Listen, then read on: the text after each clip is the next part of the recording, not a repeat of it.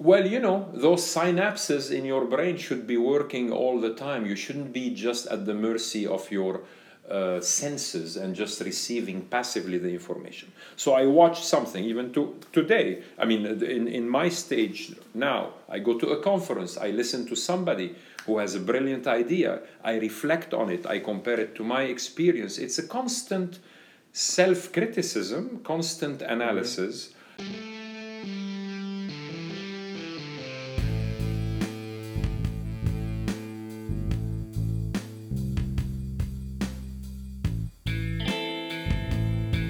Welcome to the Neurosurgery Podcast. I'm Mike Wang, and I'm here with my co-host, J.P. Colson. We are here to discuss all things neurosurgical. Hi, this is J.P. Colson, a resident in neurosurgery at Rush University. Please note that this is not a CME event, and the opinions and statements made in this podcast do not reflect those of any institution or professional organization. Now, let's get started. So today our guest is Jacques Morcos. Jacques is an internationally renowned neurosurgeon specializing in vascular, tumor, and skull-based surgery at the University of Miami. I'm honored to say he's one of my partners. Jacques, welcome to the Neurosurgery Podcast. Hi, Mike. Pleasure to be here. Thank you. So I know that many of our listeners already know who you are, but for those who might not, let us know a little bit more about who you are, where you came from, your family origins. Sure. Well, I'm half Syrian and half Lebanese, Mike. I was born in Syria, but really grew up in Beirut, Lebanon, mostly during the war there from 75 to 90. Always wanted to come to the US to become a neurosurgeon, and I tried, but I really failed on my first attempt, and I ended up in England as a kind of, I hate to say it with my wife being British, but as a second best choice, and I spent 4 years there, but tried again. I was absolutely, my mind was set that I must train in the US and come and train in what I consider the best medical expertise in the world, and eventually I made it here. So how many fellowships did you do? I've heard different stories of the number. No, I did 2 official fellowships, one in Gainesville and one in Phoenix. Oh, okay. But the time in England, that was really more like residency training. In England they call it, yes, it's senior house officer and registrar is their official terms for the training there. So I understand the desire to be in America, but what got you started and interested in neurosurgery? You know how they say that if you have the right teacher, they guide you the right way. I must say, the middle school biology teacher, I remember him till today, Monsieur de Triolet, with his thick black beard. We would dissect small animals, there's the passion he had in teaching. So that got me going. I think at age 16, I said, that's it, I'm going to be a neurosurgeon. We dissected brain and spinal cord in high school. Wow. Yeah. Wow, that's great. I know that you're half Lebanese, but I've always felt that for some reason there's been a Lebanese diaspora. There's so many amazing surgeons in America that are of Lebanese origin. It's true. It's a large number. Now, of course, it's a biased view. You're seeing the people who actually made it through the hurdles, and of course, I don't want to be so elitist to say, the Lebanese are particularly gifted or anything like that. No, many of us are driven, partly because what other options did we have in Lebanon? You grow up with 2 universities versus 4,400 in the US, so the choices are limited. Well, so now I'm a spinal neurosurgeon, and I know that for some people listening to us, maybe they don't understand exactly what a neurosurgeon is and what we do, but I think of you as like kind of the ultimate brain surgeon. And I know that that's what most young people, at least, think about when they think of a neurosurgeon, right? And so I'm going to ask you this question because I'm so far into spine now that it's a little different for me. Do you think that being a brain surgeon in some way makes us special? What's a chicken and what's the egg? I must say, it's a very good question, Mike. I must say, because you were special, some of us became neurosurgeons, or the other way around. You may be familiar with that study that was published a few years ago, comparing neurosurgeons to other subspecialties, when they tried to compare the degree to which they were dissatisfied with their job and to the degree they had burnout.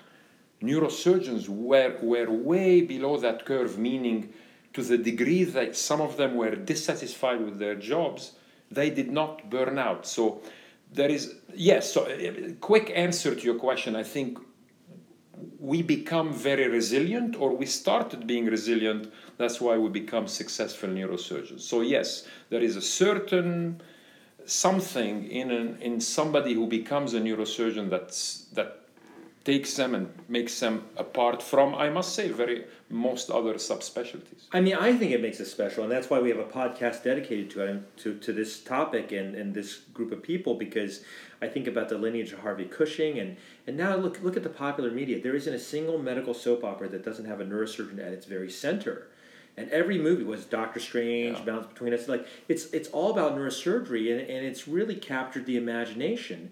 But I think with that comes a lot of responsibility too, right? Sure. And so you also seem to embody this concept that JP got me started on with Jocko Willink in his podcast, which is, what do you call it? Extreme ownership. Extreme ownership in surgery, right? And I know you do that because I've seen you do the most amazing physical feats, whether it's the issue of the complexity or the detail or the dexterity or the sheer stamina in surgery.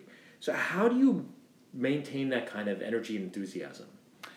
Well, you know what they say, if it's not work if you love what you're doing, correct? It's not work. So I can very easily say I have not worked a day in my life. It's, you do what you do out of a drive. You have it. I'm going to turn the table at you. I've seen you do amazing things in your innovations and your stamina and your energy. You're driven. It comes from somewhere deep in you that you don't feel tired, and you just keep going and you maintain your focus. Nobody's born like that, of course. It comes with practice, and those 10,000 hour myth, there is something to it. You just develop that resilience over time. When I think back at my early years as a resident, sure, I had the passion, certainly didn't have the stamina I developed later. So it was conscious. It was an effort. Yes, for sure. You focus. When I was a resident, I would do what actually there was a John Green in his book when he talked about mastery. You talk about the deep observation. When you watch your mentors, I can tell from the residents today, some of them have that ability to deeply observe and analyze what they're observing. Some passively observe. Well, it's a deep observer that's going to reach great heights versus a passive observer. I think I was very good at deeply observing early on, analyzing. I didn't have to ask too many questions, maybe at the end. And I've always been patient. I'd like to thank paradoxically the Lebanese war for a lot of that. We lived through hell. I lived 11 years of the 15-year war in Lebanon. So, today anything is almost very small compared to the risking losing your life growing up as a teenager. So that helped for sure. When you look back now, thinking about becoming the surgeon that you are today, can you think of specific moments or specific milestones when you realized you had reached a new level, or did you just patiently work through and one day realize, oh, I can operate for 24 hours now? Or do you remember specific cases where it hit you that I'm at a new level now? Well, no, there was not one epic moment I say, oh, I'm a different person today. Yeah. No, it is clearly gradual, but there are the unforgettable cases. I'll never forget a 14-year-old boy with a really complicated AVM that took me, 15, 16 hours. And he eventually did well after not doing well for several days. And when he did well, I said, gee, you think to yourself, you don't want to talk to other people, but you think to yourself, I did a great job here. I could have quit. I could have screwed up many times during surgery. I have another patient with a very complicated hemangiopericytoma, more than 30 hours. I remember sleeping on the floor for about 20 minutes. I should have staged it. It was foolish of me to keep going. I should have done it over 2 stages, but I kept going. that's not the right way to do it. But those are the moments you remember. You say, I'm really capable of intense focus and still maintain whatever the high quality skill level I need to do the case. So, and you get trained over time. So I'm just starting my training now. When you were coming up, did you see this level and see this life ahead for yourself? Or did you, even in pursuing what you would end up doing, did you just keep going and not stop pursuing it? I love your question because the answer is very easy. Absolutely not. Would you, if you asked me in my late teens, early 20s, mid 20s, am I going to be whatever I am today? Absolutely not. I would have been very happy to be just part of the whole experience of being a neurosurgeon. I think I've been lucky, to whatever rise in organized neurosurgery. But again, it comes to mentorship. I have, several mentors to thank, and those are the people who open up the doors. And this is, I think, that's a big part. People who don't think back to thank those who have opened the doors for them are showing great ingratitude. So I have several to thank, including Roberto Heros and Robert Spetzler and Art Day and Alan Crocard and several others, Fouad Haddad from Lebanon. You pick the best you can from each. They're giants. Yeah. So kind of moving from that, the idea that the person young in their career doesn't know where they're going. I think for myself, when I first decided, one day I'm going to be a neurosurgeon, I had no idea what that meant. I think many people who pursue it, or who at least early on have interest in neurosurgery, have no idea what it means to be a neurosurgeon. Yeah. And so many people fall off. Some people, like myself, are lucky and it actually sticks. But thinking about just the idea, you were young and you said, I'm going to be a neurosurgeon. Thinking about your idea of what that meant then versus where you've reached in your career now, we called this episode The Anatomy of a Neurosurgeon. So it's perhaps the most cliche question there is, but who better to answer it? To you, what does it mean to be a neurosurgeon? Yeah, that definition and that meaning changed completely over time, and it keeps changing. The world isn't, and I'm not elderly yet, but I'm a mature neurosurgeon, let's say. The field has completely changed from when I started. We can certainly go into specifics of the diseases we treat. That has changed completely. You just have to stay with the flow, stay fresh, keep an open mind. Those are the lessons I keep learning every day. I never thought I'll be removing tumors of the skull base through the nose. I actually laughed at the idea in the early 2000s, and here I am now doing endonasal endoscopic skull base surgery, and I can give you many other examples with vascular things.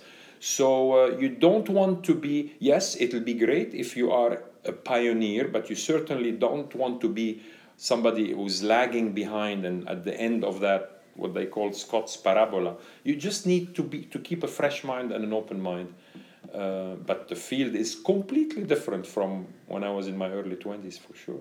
So you bring up this issue of deep observation. I want to come back to that. Yeah. Because to me, I'm trying to get my head around it for the young people listening. Is that concentration? Is it reflection? Is it attention? Like, what's actually, is it conscious? Is it subconscious? Tell me about that, because when I see the microvascular surgeries you do, which is totally different from spine, by the way, right? Spine is a very different type of rubric. What does that really mean for you? You mean in the training stages or now in my stage, or, in my life now? I imagine it's a continuum, right? It's a continuum. Like kung fu. It's a yeah, you're levels, right. Yeah. Well, those synapses in your brain should be working all the time. You shouldn't be just at the mercy of your senses and just receiving passively the information. So I watch something even today. In my stage now, I go to a conference, I listen to somebody who has a brilliant idea, I reflect on it, I compare it to my experience. It's a constant self-criticism, constant analysis. It was very magnified when we train. When you train, I watched Roberto Heros, the way he would clip an aneurysm. Why did he hold the applier this way? How come some other person held it the other way? You go, you analyze it, you go read about it, you reflect. You just can't, unless you analyze things. Whoever said a life not well analyzed isn't worth living. You've got to keep analyzing every action, every event. That's what I think I'm pretty good at, because I'm quite cerebral about things, and probably too much, and that's why I've neglected for most of my life athletic pursuits, because I'm kind of too cerebral in that sense, and that's certainly, I regret that. I'm going to change gears a little bit and Yeah. ask you about something I've kind of wanted to ask you, and I'm doing this in a public venue, but to me it's important. So, we're going to do some episodes on the children of neurosurgeons, some of whom are neurosurgeons, some of whom aren't. You have 3 children. They're wonderful.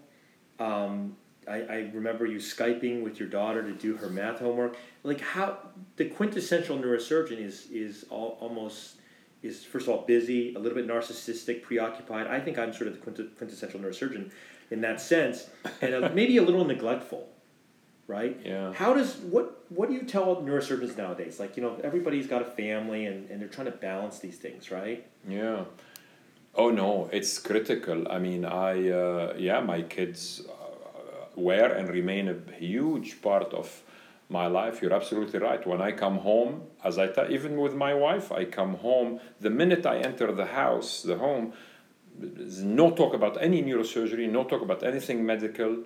The kids are there. When they were younger, I'll share in their lives. You and I and most neurosurgeons work hard enough to bring work home is unconscionable, I would say. And you're right. I remember going to the senior society meetings. They are always around May or June, which is the time of the final exams in school. Yeah. And actually, many of my colleagues remember me sitting on a couch usually at these meetings and Skyping or calling my kids and helping them whatever they wanted help with. Of course, it's an intense pleasure to feel, you need to be a dad. And if you're purely a neurosurgeon and you neglect your family, that's a failure. And I'm not going to name a very famous neurosurgeon who's long dead now, whose family at his funeral said, well, thank you all for saying such lovely things about him, but we never knew our dad. If my kids say that about me when I'm dead, then I would have been an absolute, complete failure, regardless of everything else I've done. Yeah, it's interesting. We had this conversation with one of our other guests, and I was saying that I always felt like I did the opposite, which was I tried to make neurosurgery and my personal life indistinguishable. It's almost like, I guess Barth Green's a little bit like this, right? Yeah. Like I sort of modeled myself after that. Yeah, that's interesting. That's a very interesting perspective. What do you think, John? What do you think about this issue? You're working crazy hours now. Yeah. You're getting how do they say, baptized by fire now, right? So you're getting the taste of it. What do you think? Well, it's hard because at this stage for me, I still have some of that fire and some of that passion where, we come into this, and in an earlier conversation you talked about medicine and neurosurgery being almost a priestly class. We come in, we want to be baptized by fire, brought into this this role that defines you. And so I don't know if there's a right answer or a wrong answer, or just different neurosurgeons to cope with that level of responsibility, that level of training, and how it changes you as a person, whether you just live it 24/7 or whether you need to take a break from the intensity, you come home and just put it all behind you. Yeah, no, I would feel my life would be very incomplete if it's very unidimensional in neurosurgery. In as much as neurosurgery was my first love, of course, in life, but you need variety in your brain, in your thinking, in your heart. And yes, of course, neurosurgery takes the biggest chunk of our lives, but those other moments are because of that are even more precious. Well, then let's do the interview questions right. Do you have any hobbies? Hobbies, love traveling. I like cycling when I get a chance. I'm loving my Peloton bike, which I've had for a couple of years. Again, I'm not a natural athlete, and I don't jump to exercise, but that's very interesting. I love that the music reminds me of my disco days and the music of the 80s. And Peloton, feel free to sponsor the podcast, Peloton Bikes. Oh yeah, I should have been careful. I'm sorry. And I love, math and physics, very nerdy in that way. I actually read them after hours. You know why? Because if I wasn't going to be a neurosurgeon, I probably would have been a mathematician. I love the purity and the beauty of those exact sciences that we really obviously don't have in neurosurgery, but that's a totally different domain. So Jacques, what keeps you up at night? Oh, I sleep well at night. I don't stay up. Nothing keeps you up. Nothing keeps me. Well, if there was anything wrong with my kids or my wife or my mother or things like that, of course would keep me up if there is an issue. But nothing professionally, nothing keeps me up at night. It's interesting. My wife always tells me that the night before surgery, which is most nights of the week, I don't sleep the same as when I don't have surgery the next day, and. I don't think I've quite mastered maybe the art form of what you do, which is very unique and precious.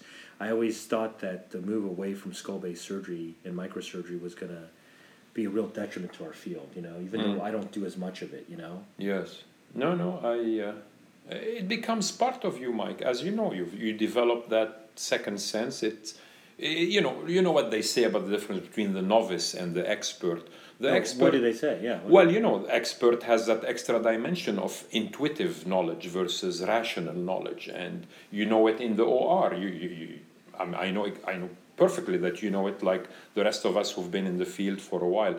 That metacognition, our ability to leave our body and look at ourselves operating and analyzing our analyzing. I don't know if I'm being clear, but that definitely comes with experience. I never had that as a young faculty. Never. Metacognition. Yeah. And when do you think you started to appreciate some element of that? Yeah, I would think 6 or 7 years into being a faculty. So that would take me back to the early 2000, 2002, something like that. You just develop, you just need some experience and then repetition of similar cases, and then I guess that's what experience is. Stephen Giannotta used to talk about that. He said he just knew, he could sense when he was going to get in trouble. Yes. And that's what you're talking about. It's almost like a Jedi type of Correct. feel, right? And you're absolutely right. Another friend of mine, a very famous neurosurgeon, he puts it this way. He said he feels, it's going to sound weird and spiritual, a presence above his right shoulder when he operates that tells him you're doing a good job or you're doing a bad job now. It's not quite literal for me as that, but anyway. Wow. That's I've never heard that before. Have you, JP? No. Yeah. I'd like to get one. Metacognition. You let us know will. when you get it. You simply need to age gracefully and you'll get it. Okay, well, anyone who has spent any time with you in Miami knows that you are legendary for your riddles and brain teasers. And I don't mean anatomical problems like standing on the insula and looking down, tell me the layers. I mean a real old-fashioned riddle. So, for our listeners, Dr. Morkos, if you'd like to leave us with a brain teaser, and listeners, you can email us at neurosurgerypodcast@gmail.com with your answers. Yeah, don't give us the answer, right? Right. Yeah. Okay. Absolutely, JP. And I'm delighted you remember the riddle on the insula and the layers. Yes, it is one of my favorite anatomical questions. So, JP, you are on a highway somewhere in Florida and you're interested in going to Miami. And the highway splits into two. One of them goes to Miami, one goes to Orlando. Unfortunately, there was a recent hurricane and the sign that points the way is all destroyed. So you don't know which road goes to Miami. There is a house there with two identical twins. One always lies and one always tells the truth. You knock on the door, one of them answers, and you can only ask him one question. They know actually which road goes to Miami. What is the question you should ask to know for certain which road goes to Miami? That's a riddle for today. Wow. And so how do our listeners get the answer to be sure they're correct? So when this episode airs, everyone email us your answers within 1 week. We will share with you via another episode the correct answer, and you can all know whether you got it right or not. We're not going to email them back? We won't email back. We'll announce it on a subsequent episode. Okay, so that... But I'll let you know, as a Florida native, I don't need help from any twins. I know how to go south. So just so everybody knows, the email is going to be neurosurgerypodcast, no spaces, neurosurgerypodcast@gmail.com. All right, we look forward to your answers. Fantastic. Please don't Google the answer. It No ruins the cheating. fun. Yes. Thank you, Jacques. Thank you, for your time. guys. Thanks, This sir. was great fun.